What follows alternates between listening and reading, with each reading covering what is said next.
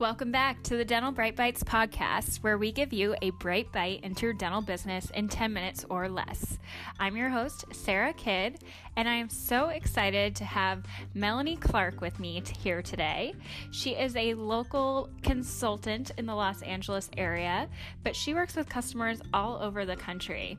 Don't we live in such a cool time where you can work with people who are totally on the other side of the continent? Pretty cool. I digress. So we're here to talk today about how to drop your PPO and having the right attitude to go about it. Melanie is awesome at this, and I'm really excited for you to hear what she has to say. So without further ado, let's get started.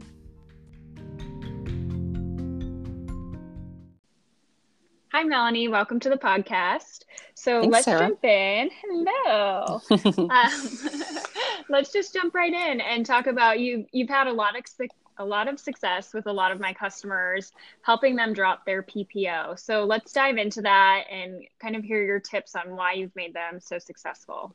Absolutely. So let's see, what are my tips? First of all, I really work a lot with energy. So I help my clients to really own it. And whenever you're going to make a change in your business, you have to really own the changes. And your energy comes through when you're communicating to patients the changes that you're making. So I work with dentists and their teams on language, how to present the information. We let patients know that the contract between insurance is between them and their employer, not actually the office. And that we want to provide them with the best care possible. And we don't want to be limited by the parameters of insurance. I also have them explain to patients that they're paying a monthly fee to their employer to have this insurance, and it's limiting their care. They're going to get, a $2,000, maybe $2,500 maximum, and they're paying about $1,200, $2,500 for that. And they can't utilize all of that insurance, that they are responsible and that we want to provide the care, and then they have their insurance reimburse them. But the biggest challenge that I see is when staff gets uncomfortable and they get afraid to tell patients this. They're afraid of pushback, and doctors are afraid of it too. Oh, I'm going to lose patients. It's okay. What I've found is the patients that they lose are the ones that are giving them a hard time for a $40 copay anyways. They're people who do not value dentistry and do not value their care. So those are kind of the tips that I start with. We got to change your energy, and you got to own it before you talk to these patients about it. So do you recommend diving in and going all at once, or what is your strategy for that? No, because, people have to learn to manage their fears. And sometimes when you do it all at once, it's just too overwhelming and the changes are too overwhelming. So I really recommend that doctors start with the worst plan, the one that's paying them the least. And they get out of network with that one. They explain to the patients, they get comfortable with the language. And then the more comfortable they get and realize that they're going to be okay and their practice is not going to take a nosedive, then they take on the next one. And the next one. And what I've seen happen, it's so funny to me, is they'll do one or two and then they're like, I want to get rid of all of them now. This works. It's okay. The world is not ending. So I have them start slowly so we can manage the fear. Gotcha. So do they have a talk track that's different for the assistants, that's different for the doctor, different from the front desk, or is everyone on the same page with, we're going to say the same, almost maybe rehearsed, there's a basic script that I teach them, but I'm a big believer in people being authentic. And first of all, I don't want the doctors talking about finances to patients ever. This should always be referred back to the office manager or treatment coordinator.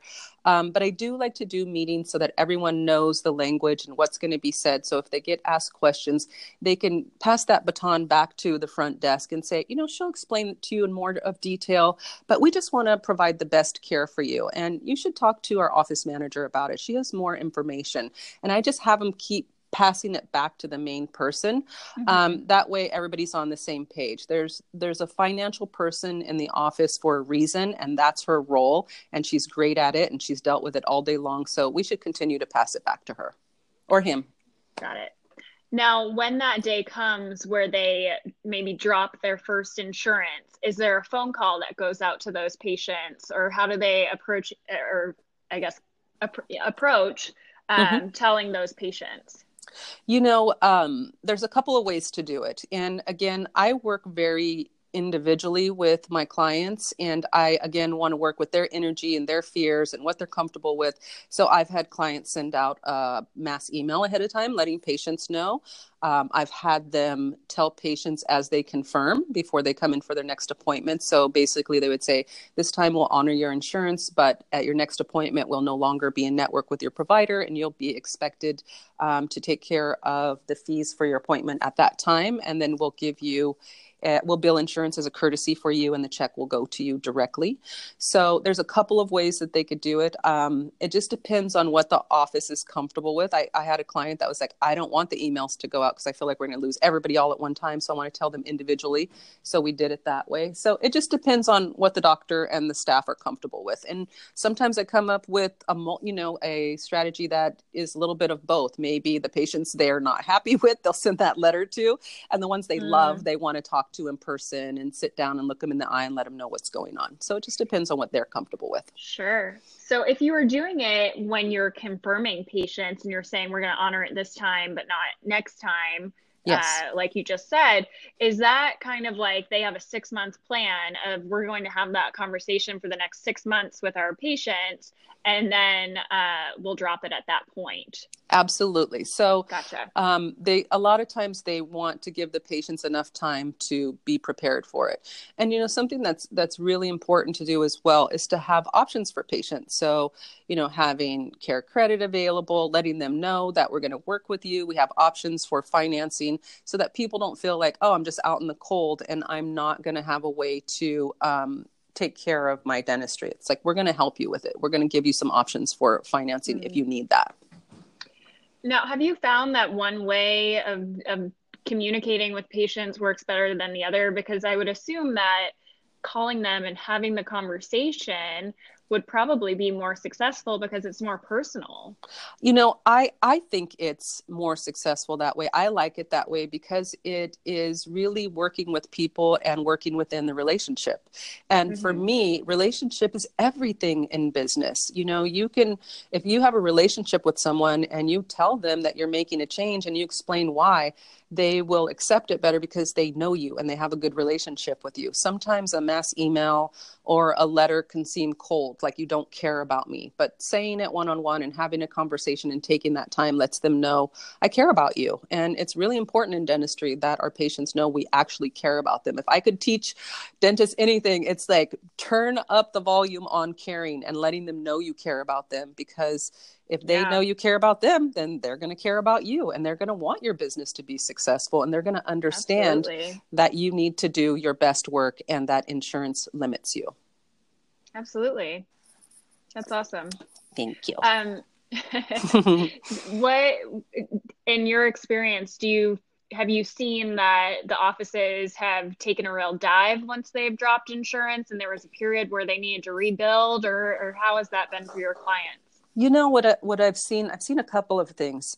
Initially, a lot of people can go, like I would say 20% will say, well, let me go find someone who's in my network because I just want to utilize my insurance benefits. But what I find is if you have that relationship and they have a wonderful experience in your office, they will come back because they are more comfortable with you and they're more comfortable with the experience that they're used to than going somewhere new that's all about insurance. And their eyes are opened, right? Like they see like, wow, this is not just about my insurance paying for my dentistry. It is about the relationship that I have with these people that I love and that I know care about me, and they're taking good care of me. And there's value in that. And it's worth me paying out of pocket and being reimbursed by my insurance before my credit card statement even hits the mail. Like seriously, what other industry can you purchase a product or service and have a third party pay for it? Like it's not normal.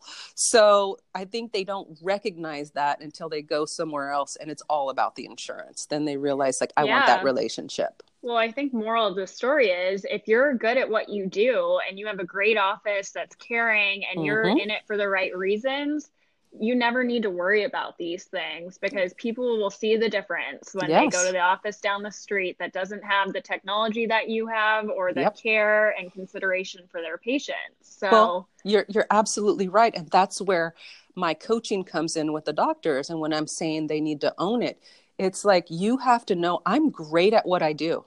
And this is my business. This is my practice. And I want to be able to do it the way that I want to do it so that I can deliver my best to my patient. And if you own that, that will come through. And your staff has to own that. And if your staff doesn't own it, then you need to do some coaching with them until they do, because they're bringing their own issues with money and their own fears about money into it and projecting that onto the patients.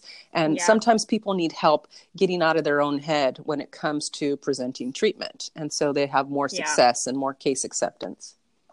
Great. And one last point that I want to touch on before we hop off here. Okay.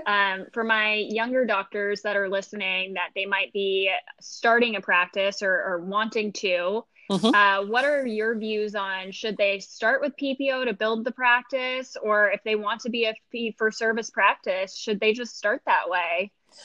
Do you have a preference or idea on that? You know, I think that they should start with, one or two plans that pay well, and then really monitor themselves. I'm always going to go back to this. How do they feel about it? Because that's going to come through to the patients. So if I've worked with doctors that are just gung-ho, right? Like, I'm amazing. I know I'm great. My office is great. I'm going for it. If they have that energy, people pick up on that and they're like, hey, this place is great. I want to be here. It's okay. They don't accept my insurance, right? But if they feel a little skittish, or they feel like, oh, I'm afraid, or they're worried about their student loans and, the rent, and they're a little freaked out about money, then maybe they want to create that little buffer for themselves to get started. And then as they grow and they get more comfortable, then put a strategy in place to start to back out slowly. So again, it just depends on, I've just got to say it, the confidence of the doctor. And the confidence of the team. It's always going to boil down to that. If they have the confidence, I say go for it. If they don't have the confidence to do it, then, kind of take baby steps and get there when you're ready. Sure. That's awesome. Thank you so much for your advice. You are more than welcome. Thank you so much for having me on. I appreciate you. Thank you. I want to extend a huge thank you to Melanie Clark for coming on the show today. She brings so much energy and really great information to the show, and we really appreciate you. If you're looking for Melanie, you can find her at clarkdentalconsulting.com, spelled C-L-A-R-K. And otherwise, stay tuned for the next episode as we have some really great stuff coming your way. Cheers!